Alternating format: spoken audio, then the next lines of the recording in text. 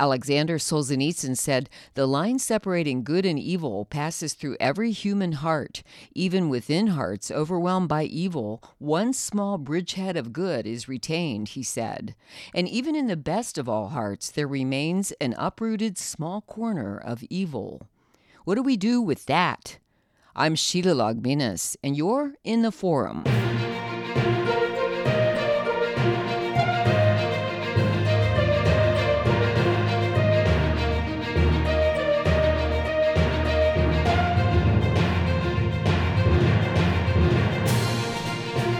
Here's an important question.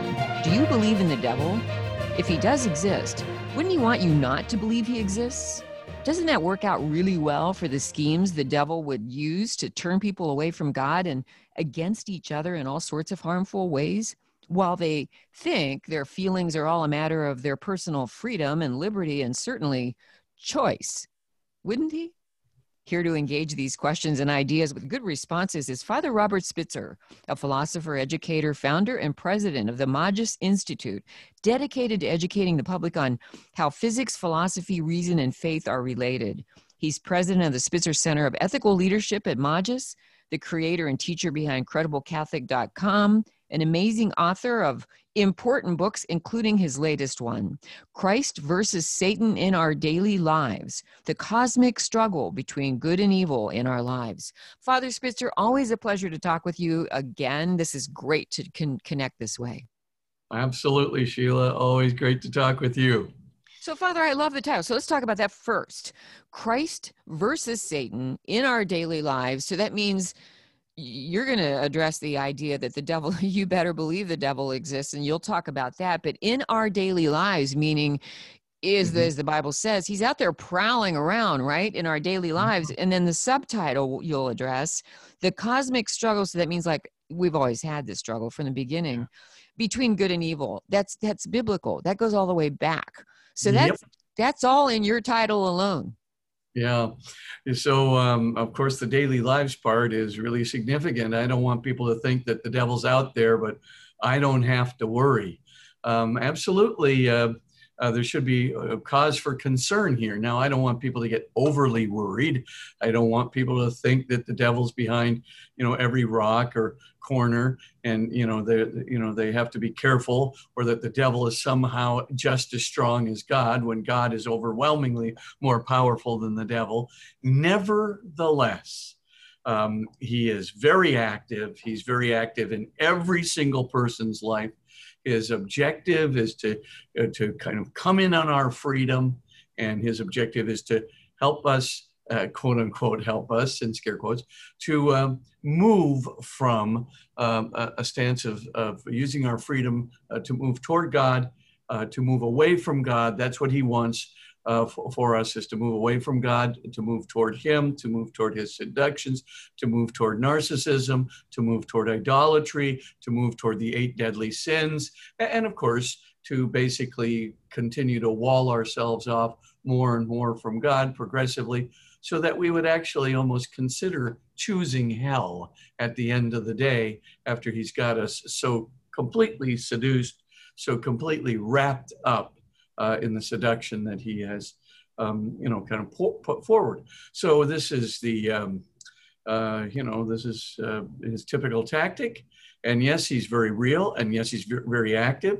And he's active multiple times per day. Do not think that he takes a break. He doesn't need a break. He's constantly at it, and he's got all kinds of minions in his service.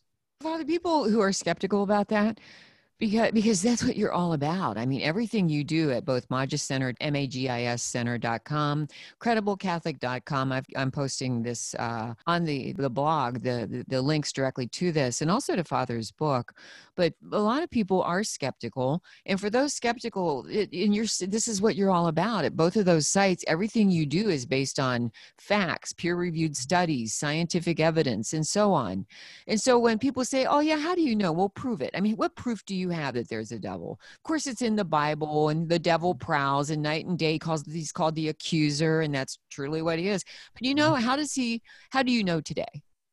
Yeah, I mean, I go to chapter 3. The first thing I try to do in chapters 1 and 2 is establish the fact that God is more powerful than the devil, and that he is he's more present than the devil in a way, protecting us and helping us within the constraints of our freedom. And then, of course, Christ's victory over Satan. But in chapter 3, I get right to it. And I decided to look at the cases of possession that have a great deal of credibility. One of those cases, the case of Robbie Mannheim, is quite interesting because it was actually the diary that William Peter Blatty used to create the book, The Exorcist, which of course was a very well-known movie, way back in the 1970s.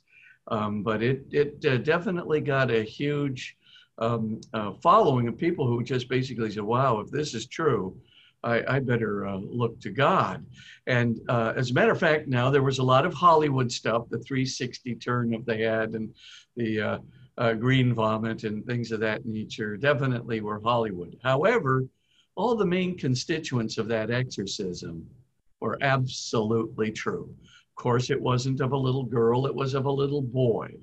And of course, it was not in Washington, D.C. proper, though it did start at the Georgetown University Hospital in Washington, D.C., but then moved to St. Louis University, where several Jesuits undertook the exorcism at St. Louis SHU. And then they moved it from St. Louis SHU because of the noise factor and other kinds of phenomena that were going on. They moved it to the Alexian Brothers Retreat House in St. Louis to complete the exorcism. But in point of fact, that was a very real exorcism. It took 39 exorcisms to finally move the devil out of Robbie. And, this vision of St. Michael the Archangel comes up at the very end of it, where he literally orders the devil out of Robbie after Robbie has, freely accepted God and even the sacraments in his own life. Robbie was just basically an introverted young man, and he was very close to one of his aunts who was a spiritualist and taught him how to use the Ouija board and all kinds of other things. And when she died, he felt very lonely and tried to communicate with her through the Ouija board. But he, even though the Ouija board identified, that, itself, the spirit in the Ouija board is identifying itself as her, it was in fact a demonic spirit, and that, ultimately possessed him. So that was the upshot there. So Robbie wound up being possessed in a very manifest way. I mean, oh my gosh, things were moving all over the place, objects shooting through the air without any, obviously no provocation from, no throwing, no physical force utilized to cause this to occur. Robbie was levitating, speaking in Latin perfectly when he'd never studied a word of it. A series of phenomena that basically led the Lutheran minister who started it, because Robbie's family was Lutheran, but the Lutheran minister just said, "This is beyond me. You have to go to the Catholic priest to do this." And so they moved it over to the Catholic priest. They got this young man to start it in Georgetown, and then it was completed by the Jesuits at St. Louis U. So that's a very real example of possession. And the reason I bring it up is because there is a great deal of credibility to that diary, which is very accurate. And the people who were writing the diary were all university level academics. So they were very careful, not inclined, right? These are university level sociologists, university level people who were academics. That was their real life. They were asked by the bishop to do the exorcism as priests, but basically were very, very careful in documenting things. And so that was one of the ones I brought out. Another one was Dr. Richard Gallagher's exorcism of a woman named Julia, who was a satanic priestess for a good while, and then suddenly had a change of heart. But the reason I like Dr. Gallagher is because he is a psychiatrist who's been through, well, all of the best schools from Yale to Columbia to New York University. And so he has a real, again, an academic pedigree, causes him to be very careful, has a great deal of knowledge of psychiatry, obviously, because he teaches psychiatry as well as acts as a psychiatrist. But I picked him because, again, very carefully articulated set of facts without any exaggeration in it. And so just to let people know, that these phenomena are very real. I mean, even at one point, Julia was able to interrupt communications between Dr. Gallagher and the priests who were doing the exorcism. That were, this wasn't even at the house where Julia was. This wasn't at the place of the exorcism. This was literally Dr. Gallagher's calling from his office down to some priests at their office. And she's on the telephone line completely, or the devil voice is on the telephone line, basically interrupting the call and trying to scare the participants. Now, Dr. Gallagher just wrote a book called Demonic Foes. And so he's got a whole series of exorcisms there that he talks about, but I'm just citing the one, but it's sufficient to get people to think, okay, house hauntings, they happen all the time. And they always seem to happen in concurrence with some kind of occult activity or some kind of spiritualistic activity, which, basically calls forth these spirits. Oftentimes a possession or a haunting or an obsession can happen, when somebody is cursed, but the vast, vast majority of the time, people are doing either something satanic, something occult, even the Ouija board. I mean, I'm telling you, the Ouija board is a very, very dangerous thing to be involved in. Mm-hmm. And so obviously you should not be, even toying with it, because look at what happened to Robbie, just for an example. So enough said there, but yeah, I think there's a lot of real evidence for demonic possession. And if you want a lot more cases, read Dr. Gallagher's book, Demonic Foes. He was present on so many different exorcisms because he was the archdiocesan consultant, psychiatric consultant that has to be consulted before the exorcisms, both in, I think it was New York and Connecticut. Oh, wow. Dioceses and archdioceses have exorcists, and Pope Francis has called for them all to have one. And the Vatican has their own exorcist who's written, I know, a book about this. Father, so people hearing these stories might be very, very afraid. Do you think generally people who do or can at least sort of, they're on the fence maybe, but they worry, maybe there is a devil and he's out there, as the Bible says, prowling day and night, all the time out there. What do you think maybe that they would be afraid to engage any of this kind of material just because it's so scary, and so they're afraid? Explain that, and explain why, given the right way of living, you have nothing to be afraid of. Well, that's right. I mean, honestly, my sister says, "Oh, I saw your new book. Think I'll avoid chapter 3. That's the one on the devil." I said, "Actually, don't." I said, he's not going to get power over you by reading the story of Robbie Mannheim. I mean, Robbie Mannheim went through the exorcism, and now he doesn't even remember it. So the devil can't get any permanent hold on you.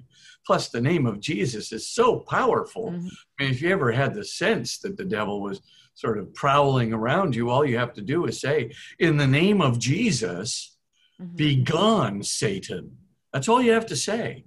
And if you say it about 4 times, you'll notice that any sense you have of the preternatural or even evil will begin to diminish. He cannot take the name of Jesus. I mean, if you honestly, it's quite remarkable. And in times when I've been involved in deliverance prayers and things of that nature, I can tell you the name of Jesus is so utterly powerful. He kind of shrinks before the name of Jesus, and this happens all the time. But if you yourself, if you're going to confession, 3-4 times a year, if you're going to the sacraments, especially the Holy Eucharist, worthily as often as you can, right? I mean, honestly, you're not going to be the type that the devil wants to go after, as it were. You're an unpleasant host, if I can put it that way. And so the main thing is that we just keep our freedom intact, that we try to follow the Lord's teaching. We try to go to the sacraments, and confession and the Eucharist are like your invulnerability force shield, if I can use the, Star Wars terms. You're kind of putting up a shield against the evil spirit. And if you should ever feel like you're in a situation where you feel like, the devil might be present, just use the name of Jesus. In the name of Jesus, be gone, Satan. And that's, that prayer is so powerful. It just keeps him far, far away. The less he hears the name of Jesus invoked in either power or trust or confidence, obviously, he not only doesn't like it, he shrinks from it. And so there's no need for fear. All there is need to be aware that he's a tempter, right? And so that's his usual tactic. He doesn't go around and try and possess people who are obviously going to church and trying to follow the Lord's teaching. And that wouldn't be possible really for him at all, let alone finding you a host that's worth being in. However, I would say he will obviously continue to tempt you. And even as you grow in virtue, he will definitely step up the temptations. There's no doubt. He wants you to fall back. He doesn't want you to proceed in virtue or moral conversion, doesn't want you to proceed in religious conversion, going to the sacraments more often, trying to, carry out a contemplative prayer life more assiduously. He doesn't want anything like that. So you can be sure he's going to do 3 things in order to prevent you from doing it. And these are his normal tactics. The first thing he's going to do is he's going to try and tempt you as much as he can. And he's going to find out which deadly sin you are most susceptible to. So if you're the type of person who just craves material things, he'll go for the greed. If you're the type of person who's tempted by lust, he's going to go for that. If you're the kind of person who's tempted by, let's call it anger or, envy or pride or vanity, he's going to go for whatever it is. And more often than not, we have 2 or 3 things which are our weak areas. So of those 8 deadly sins, and I separate out vanity from pride because I think they are very different sins in a way. One is kind of looking for attention. The other one is looking for control over others, to be a god for them.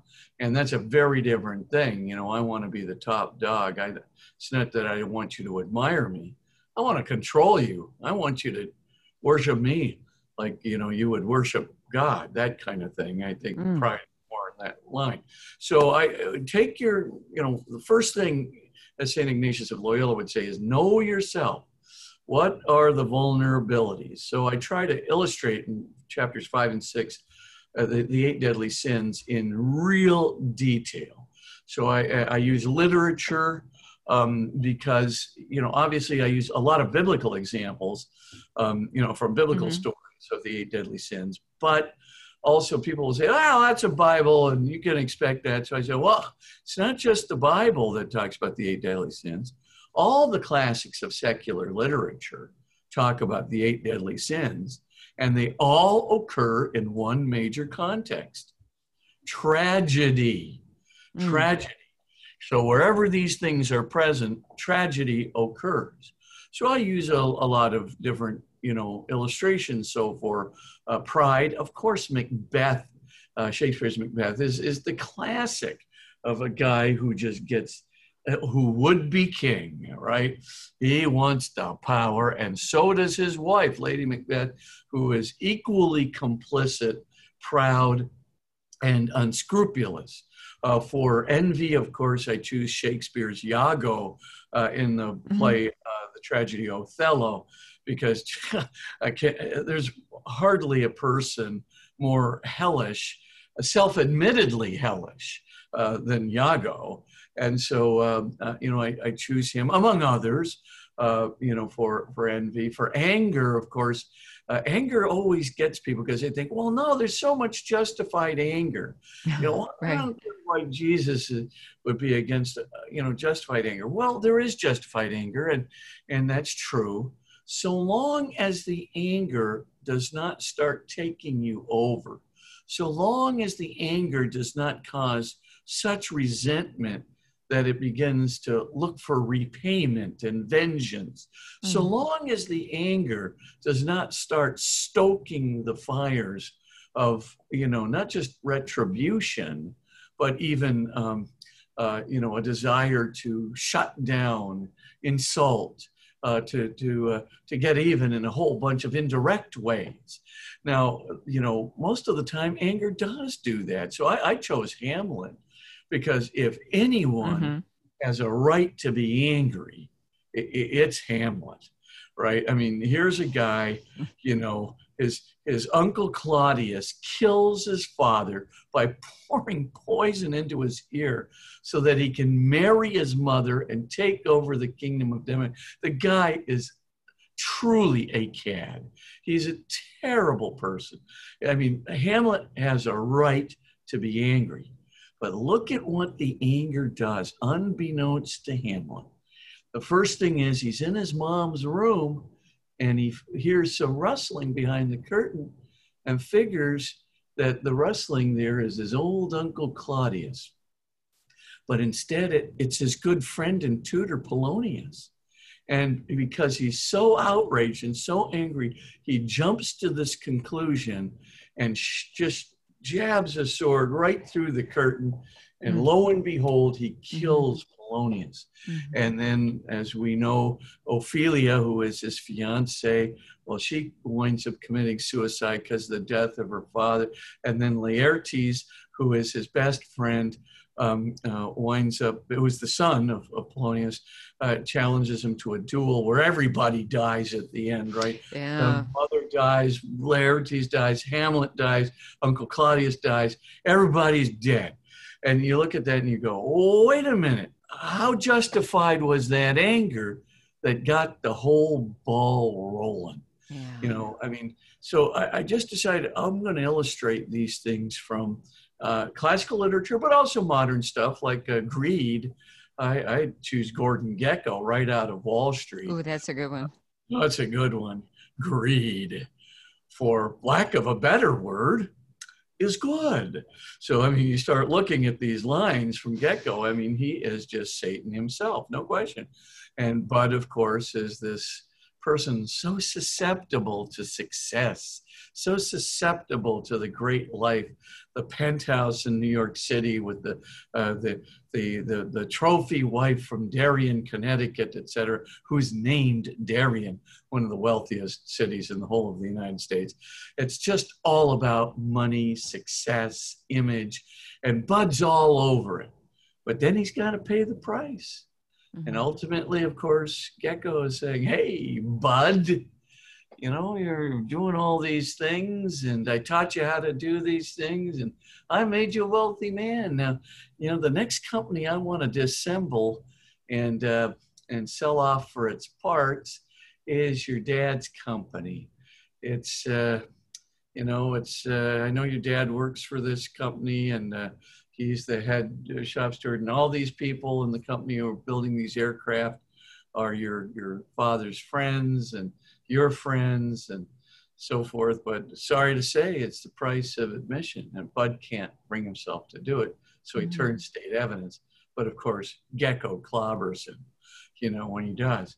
And so there's always the tragedy, no matter how you look at it, these sins, they're not only the instrument of others' undoing, and they always are, right? Because all these things, the 8 deadly sins, the victims are always the people around us, but then they become the seeds of our own undoing. And then as, it happens, of course, the tragedy ensues. Macbeth doesn't just kill the people who are standing in his way to getting to the throne. It eventually winds up undoing his wife and himself. I mean, at the end of the day, not only are they going to be killed, but basically they're already suffering from the torment, the guilt, the depression, etc. The same thing. I mean, you go through all the various tragic characters, and so many wonderful classics, and you can see that the devil has only one thing in mind: to tempt you to the point where you not only destroy the people around you, but you also destroy yourself. And if you can take a chunk of the culture along with you, you do that too. Oh, it's wow. not good enough for the, devil to say, you ought to support abortion. He's going to try and get you not only to support it, but to justify it, and to corrupt other people around you, and to corrupt other people in the culture. He's going to try and get you to go as far as he can get you to go. And then he wants to destroy you for all your efforts. It's that wonderful image of the Silmarillion, in J.R.R. Tolkien, his book, The Silmarillion, where the spider has wolfed down everybody she can get. And finally, she's so ravenous that she wants to and can only sustain her hunger by eating herself. And that's ultimately what happens. We eat ourselves when we comply with evil. Father, when you bring up all these things, I think so much of even, of course, fiction, great literature always turns on the drama of these things that you bring up, the deadly sins. Of course, they're present in all of these. But as you speak of each of these, I'm thinking, wow, there's so much of this that applies to today's people out there in society and culture at large. When you mentioned culture, and certainly abortion, that's become sort of the golden cow now, the idol for the sacrament of Satan himself. Oh gosh, and to convince so many people, if they're not convinced, they're sure doing a good job of imitating the conviction that they believe abortion is a good. How you can justify that in your own mind and conscience is, especially if you're a Christian and a Catholic, is beyond our ability to comprehend. Those of us who do go to confession, to the Mass, to the Eucharist, and those of us who do understand that from the moment of conception, human life exists, all the way through the vulnerable people in all sorts of states. Think of Terry Schiavo or the elderly or the whatever.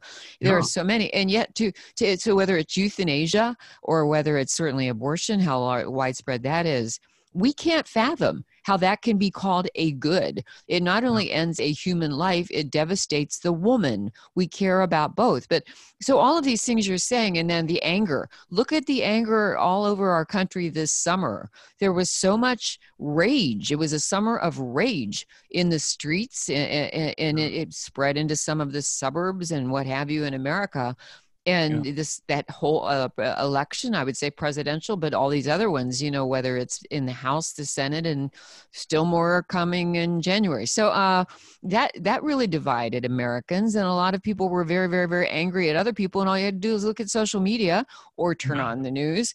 And so, Father, I'm listening to you and thinking, all of this applies today to people out there. So in your book, you handle temptation and deception and the deadly sins. So I want people to know it's divided into really two main parts: the realities of God's goodness and of spiritual evil, and then Yeah. recognizing and overcoming these diabolical tactics, which is, you've laid them out: the temptation, deception, the deadly sins.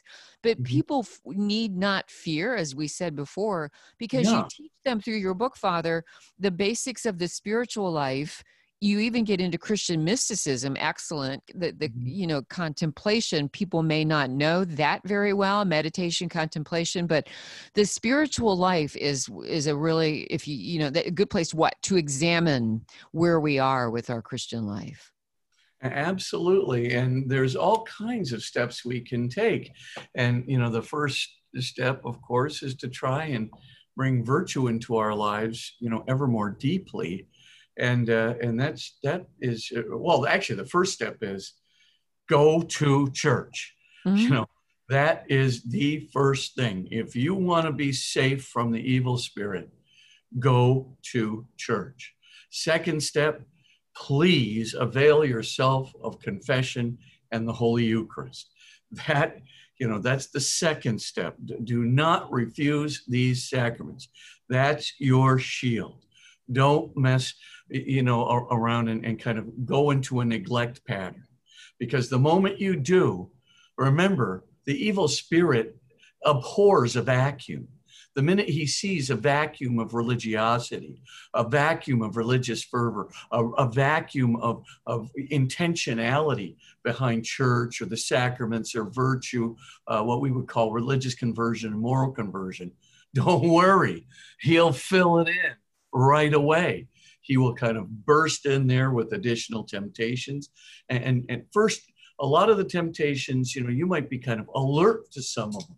So, if it's something like, greed or something like that, maybe he won't start there, or if something is, you have a temptation toward anger, maybe you won't start there. You kind of start on another angle. And then, of course, when you're kind of baffled and confused by the fact that, wow, I mean, the vanity level is going way up in my life. And you recognize, then he comes right in with the usual ones, whatever it is, anger or greed or lust or power or pride, whatever. But he's kind of tricky. But the first thing to do is avail yourself, go to church. The second is avail yourself of the sacraments. That's your first line of defense. Your second line of defense, of course, is to try to get a life of prayer going.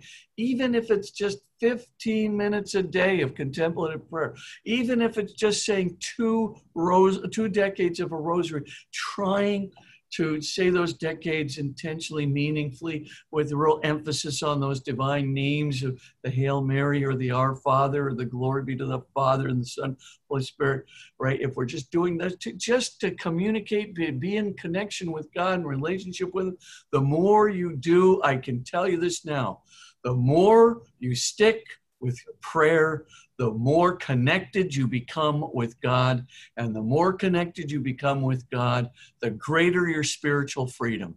What's spiritual freedom? Spiritual freedom to resist temptation. The spiritual freedom to actually look at the cross and say, I can endure this. I can deal with this by trusting in God. I can get through this. I can deal with it. I don't like it, right? But I can get through this by trusting in God, and as well as actually the spiritual freedom to embrace the Beatitudes in our lives. It's not easy to be humble-hearted, that is to say, poor in spirit.